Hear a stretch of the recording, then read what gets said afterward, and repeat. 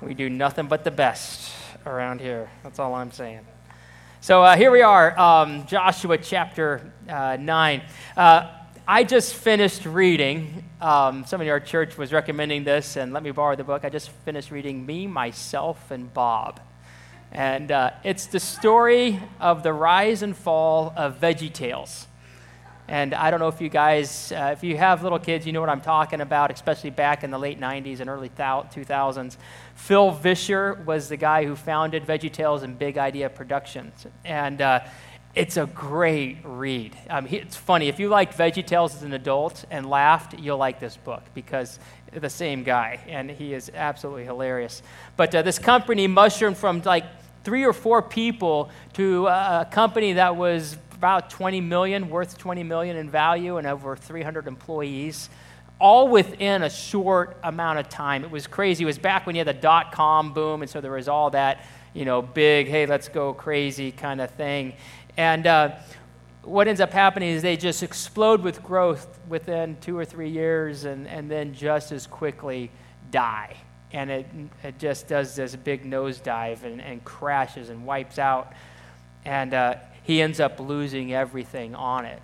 And he writes in this book about the struggle of watching God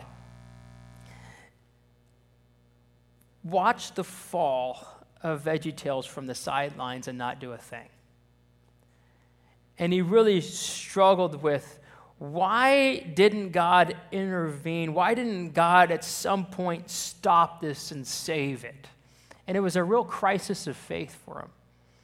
And what ends up happening is the months afterwards, as he's processing everything, he hears from God's kind of this epiphany, this one moment of clarity where God says, you started off and we were together on this, but you stopped consulting me the longer this went.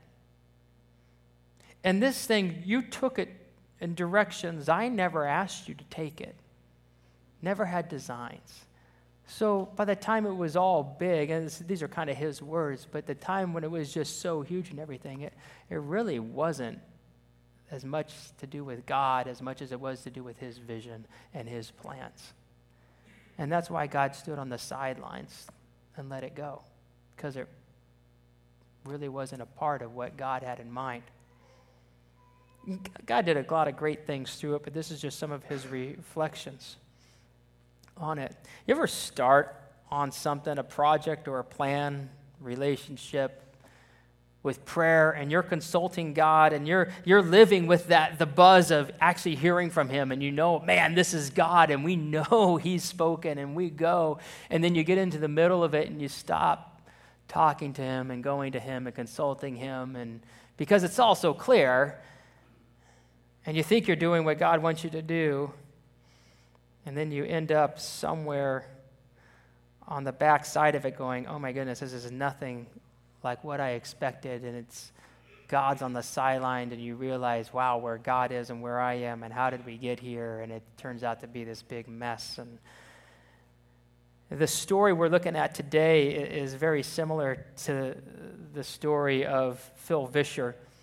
And in Joshua 9, it starts off with these verses summarizing the previous couple chapters where God has just destroyed, through the Israelite army, has destroyed Jericho, has now destroyed Ai, and these nations are now kind of freaking out because the whole nation of Israel is exposed because they can just go right through the heart of it. And so, verse 1 of chapter 9, when all the kings west of the Jordan heard about these things, those in the hill country and the western foothills, and along the entire coast of the Great Sea, which is the Mediterranean, as far as Lebanon, and there's the kings there. They mentioned the Hittites, Amorites, Canaanites, Perizzites, Hivites, and Jebusites. They came together to make war against Joshua and Israel. However, verse 3, when the people of Gibeon heard what Joshua had done to Jericho and Ai, they resorted to a ruse. Now, if you don't know what's gone on with Joshua or Jericho and Ai, you can read the previous chapters maybe afterwards. But they come and they resort to a ruse. They went as a delegation whose donkeys were loaded with worn-out sacks and old wineskins, cracked and mended. The men put worn and patched sandals on their feet and wore old clothes. All the bread of their food supply was dry and moldy. Then they went to Joshua in the camp at Gilgal and said to him and the men of Israel, "We've come from a distant land, a distant country. Make a treaty with us." And we'll stop right there for a second. I know it's hard because it's a great story, but stop right there. Here, there's a couple things that are going to happen here. One is God is going to put you in a place where you're going to want to cheer for the Gibeonites, which is interesting. And we'll talk more about that in a second, but he's putting us in a place where you want to cheer for them and you want them to get what they're going for here, and the story will play out that way. But it's important to know that these people from Gibeon, now they call themselves the Hivites. You'll find that in verse 7. But the Gibeonites weren't this little tiny pushover nation. They actually had this. They were famous in that land. They all knew about the Gibeonite people. There was 4 cities. Chapter 10, verses 1 and 2 talks about this. They had this royal city. They were part of a consortium of nations that had banded together. And they were known for having really good fighting men. So it wasn't like they could just be pushed over, but they saw the only path to survival was actually a treaty. Because if they stood in the way of Israel, they knew what was going to happen. They were going to be destroyed. And so they figure out, well, how can we do this? And you start to see this because they know something. They know something about what's happening, and we find out later, the author tips this out, but they know that God has told them to wipe every person out they encounter that's in the land. They know that. And that's why they're saying, we've got to figure out a way to survive because we won't last in a fight. Their brains were sharper than their swords. I love that idea. And the question is, as you go through this, is will it work?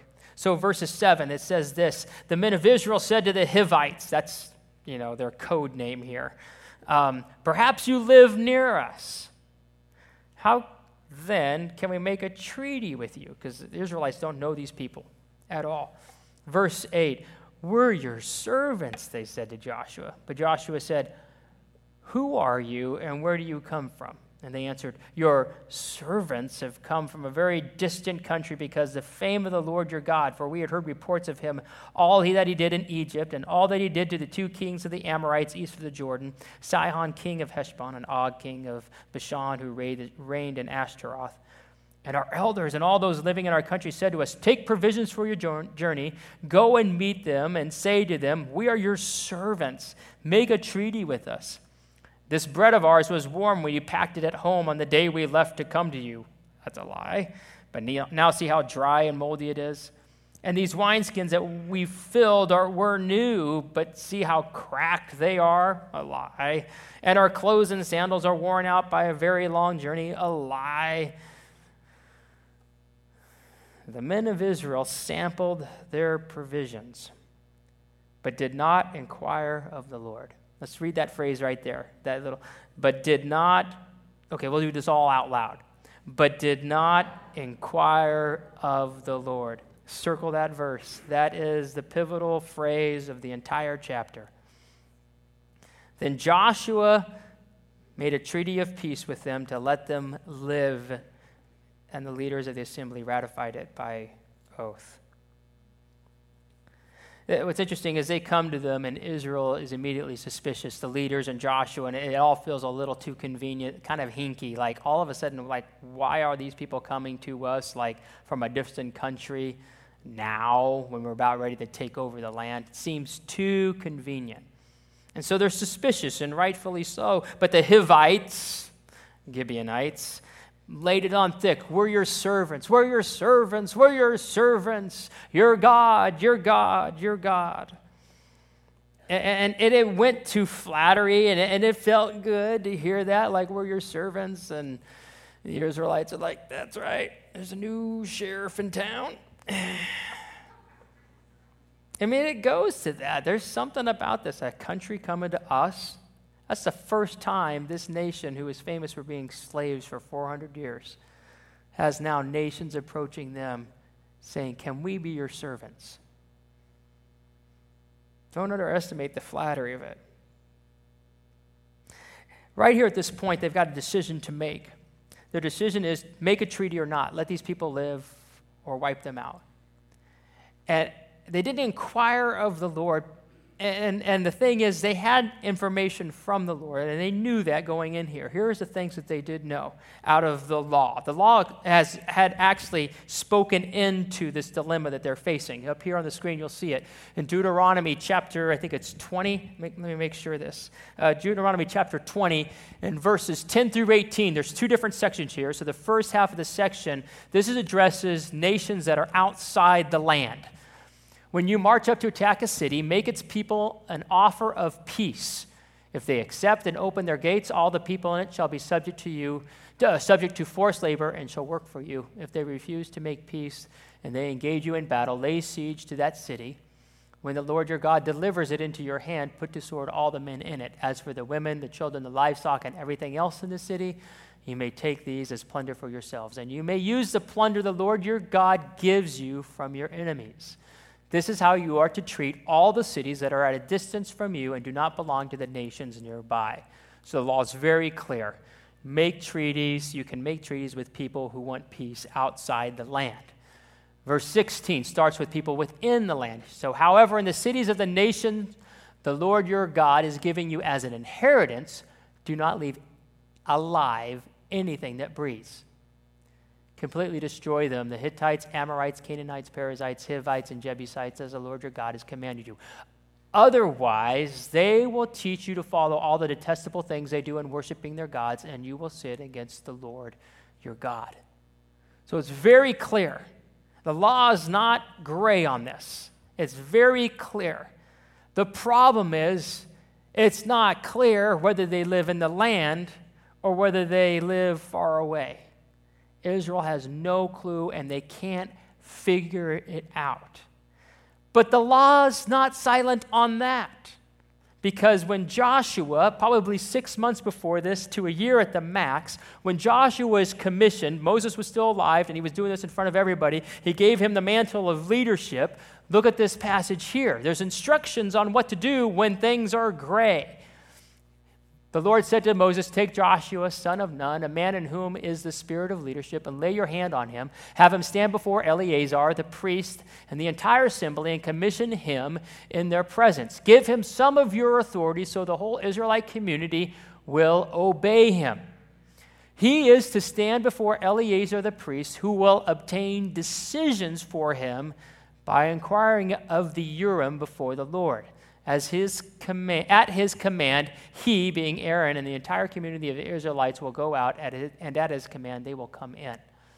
So the Urim is this thing, for lack of a better word, it's like dice, okay?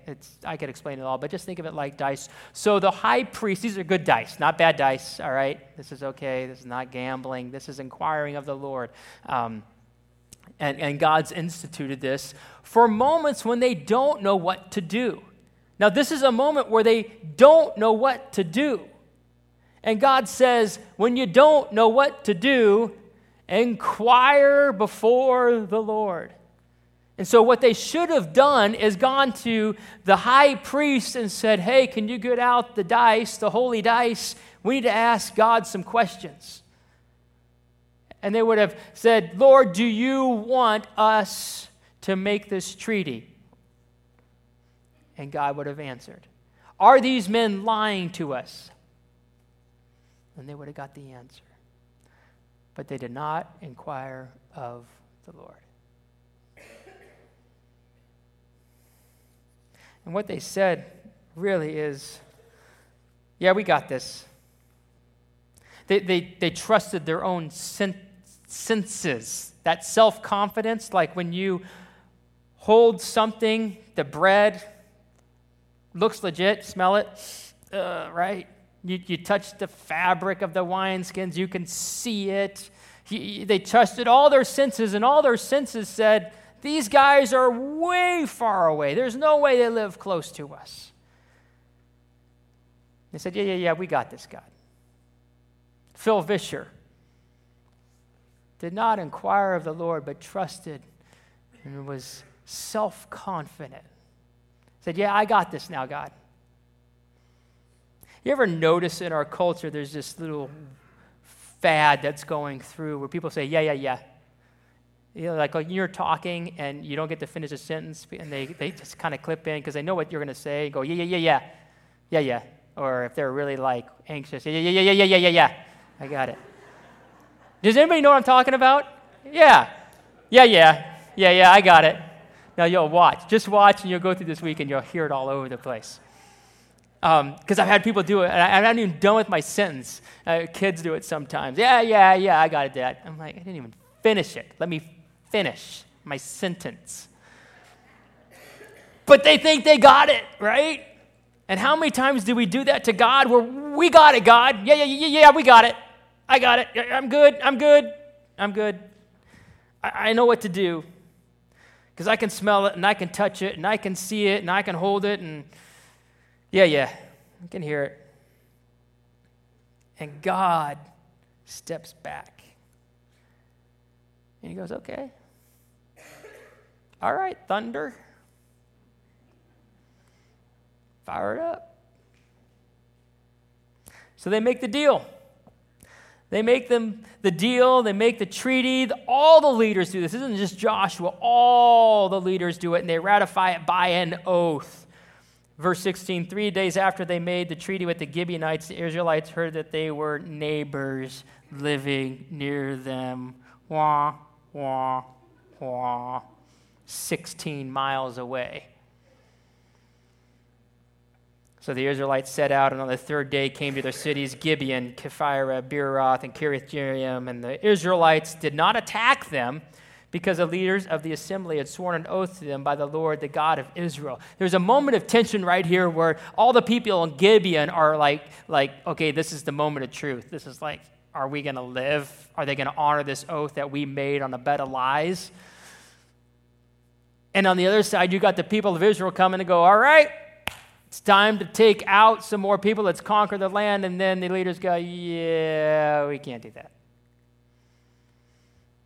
And the leaders have this moment of going, I can't believe we've got to get up in front of our people and tell them we really messed up. Like, bad. And it says here in verse 18, the second half, the whole assembly grumbled against the leaders. A bunch of idiots. You know, in Exodus, the people grumbled, and God opened up the earth and took them out. But interestingly enough, God doesn't open up the earth. He doesn't do anything. He lets the leaders suffer under their poor decision. And he's with the people going, yeah, you guys really messed this one up. You're on your own. And they had to tell him, we gave them an oath by the Lord, the God of Israel. Well, he didn't say that over in verse 15. This was like a serious oath. We cannot touch them now. This is what we will do to them. We will let them live so that the wrath will not fall on us for breaking the oath we swore to them. They continued, let them live. Let them be woodcutters and water carriers for the entire community. So the leader's promise to them was kept. It's a day of reckoning, and they tell the people, we gave our word. And when we give our word, God is in it. When you give your word to someone as a person of God, as a Christian, I don't know if you've ever thought of this, but God is in it. You may not even invoke his name, but if you give your word on something, he's in it. And these guys said, we gave our word. And God's in this.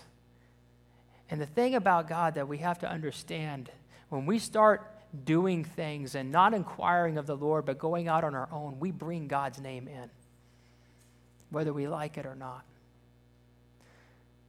And they said, look, we can't do this because the nature of God is one who does not break promises. God is not a promise breaker. And so when we go out and we represent God and we make oaths and people know we're Christians and then we break them, it reflects on God. It tarnishes his reputation because they go, oh, wow, they're Christians. Guess that's what their God's like. It's sobering. In fact, it's permanent. You move through the Old Testament. They're 350 years later. This is like way past. These all people are dead, gone. 350 years later, King David is in the middle of a 3-year famine, and he finally says, maybe I should inquire of the Lord what's going on after 3 years. So he goes to God. He says, God, what's up? What gives? And God says, well, actually, now that you want to come and talk to me, I'll tell you. This famine is because King Saul was overzealous and killed a bunch of Gibeonites when he was trying to subdue the land. And you guys have a treaty. We all have a treaty with Gibeonites that we would never kill them in battle. And Saul did it. That's why the land is under judgment. And God says, go fix it. So King David goes over to Gibeon, meets with the leaders and says, I just learned from the Lord that we did an unjust thing by killing your people during that war. How do we make this right to bring God's blessing back on the land? What is justice? And so the Gibeonite leaders said, you kill 7 of Saul's men from the line of Saul. You kill 7 men, and we will consider justice served. So David goes back, gets 7 men from Saul's line, kills them in front of the leaders of Gibeon, and the famine is over like that. It's 350 years later. Our God is a God who keeps his promises. And when we give our word and we're not inquiring of the Lord, it's dangerous. Hopefully we appreciate the gravity of when we go in and we make vows. That's why God says, don't make vows. Just say yes, simple no. You start making vows and it gets dangerous. And they told him. And it's interesting, there's a quote, because how many times have we made decisions and we go, oh, and we're living with the consequences and we never really brought God into it. He's on the sidelines and we spend night after night trying to figure out how to get out of it. And we think, well, if we do this or we do that, we start to rationalize more disobedience. James Montgomery Boyce says this. He says, disobedience is no solution to the bad consequences of an earlier disobedience.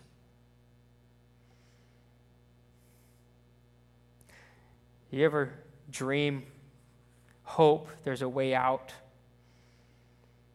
Where you don't have to be reminded day in and day out of the bad plan, the bad decision. Disobedience is no solution to bad consequences of an earlier disobedience.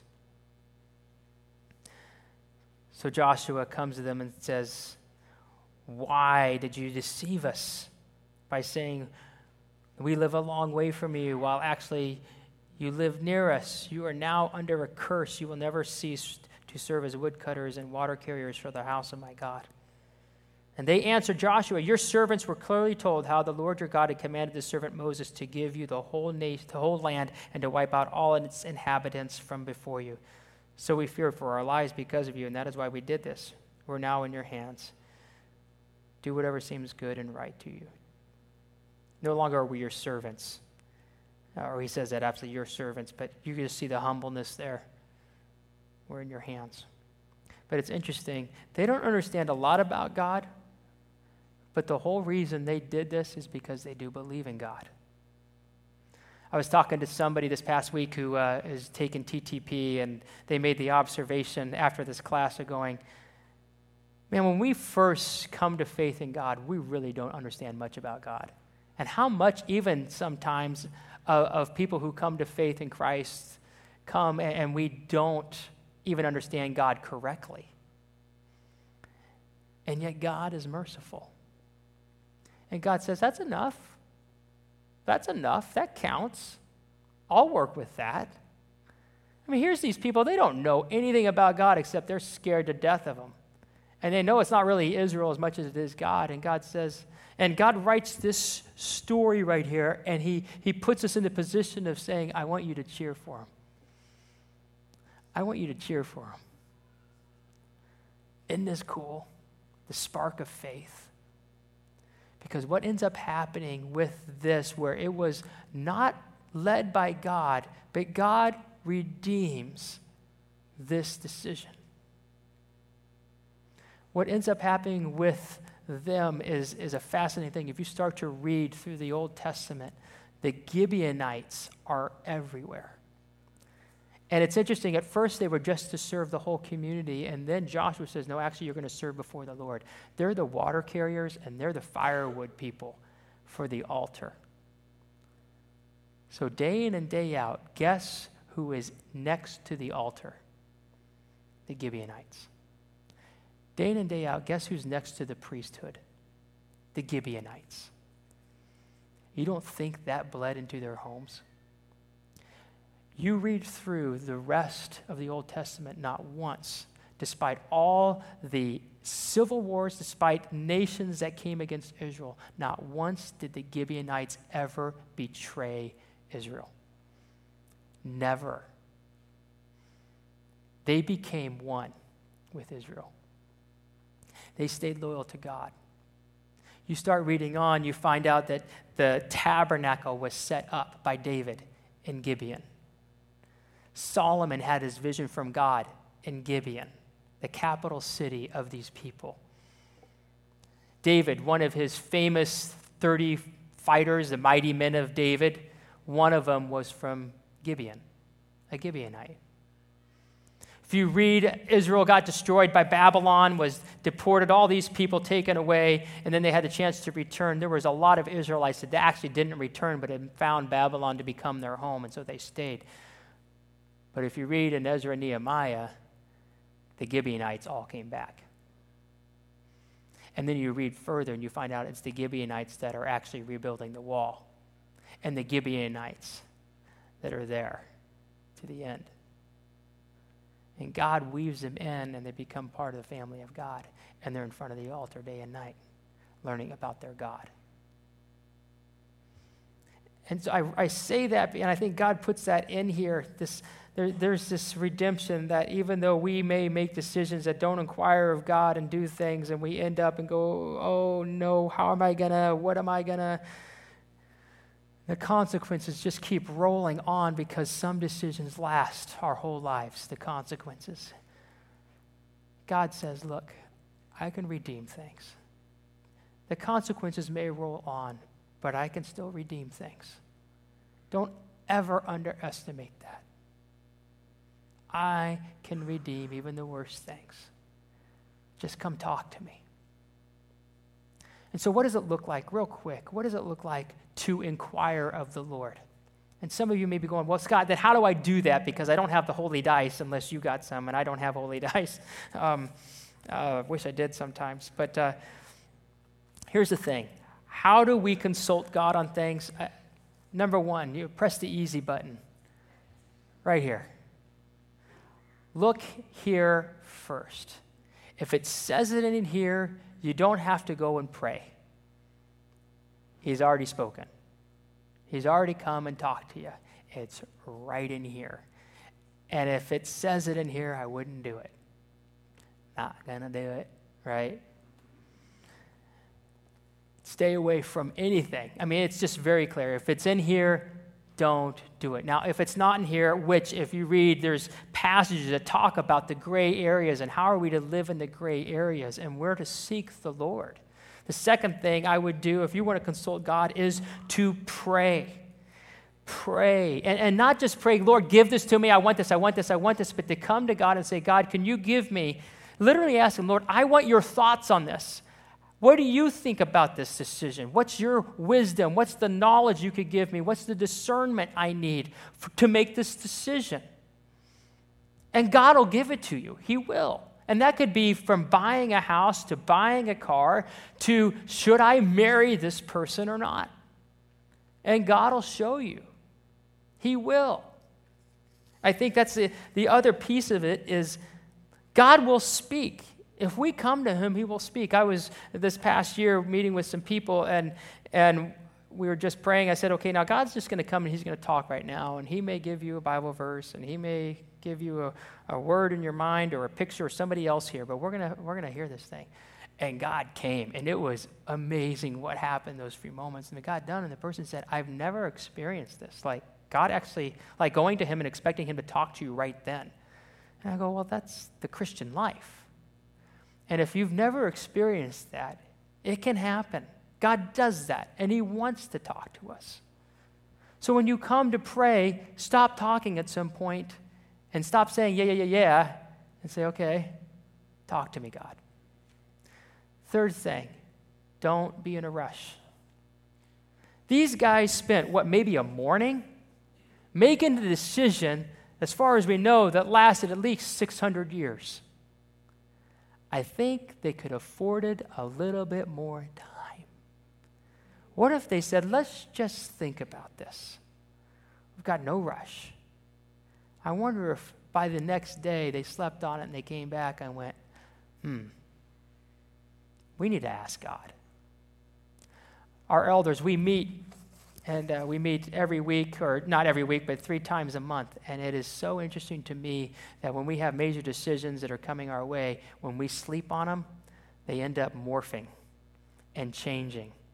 And we get more depth, and we get more angles and facets to a decision. And we come back the next week and we go, guys, we didn't think of this, and we didn't think of this, and that's the Lord. We're inquiring of the Lord. And it always is amazing to me how God leads us and protects us. But when we're in a rush, and it's typically because I'm in a rush, because we got Scott's plan for our lives, that's when we go bad. You ever make a great decision when you're urgent? I think we create false urgency. We think we got to do this, we got to do it now, and God's like, look, I'm older than dirt. You'll be fine. You really will. If you're going to bring my name into it, this decision's going to last. Slow down.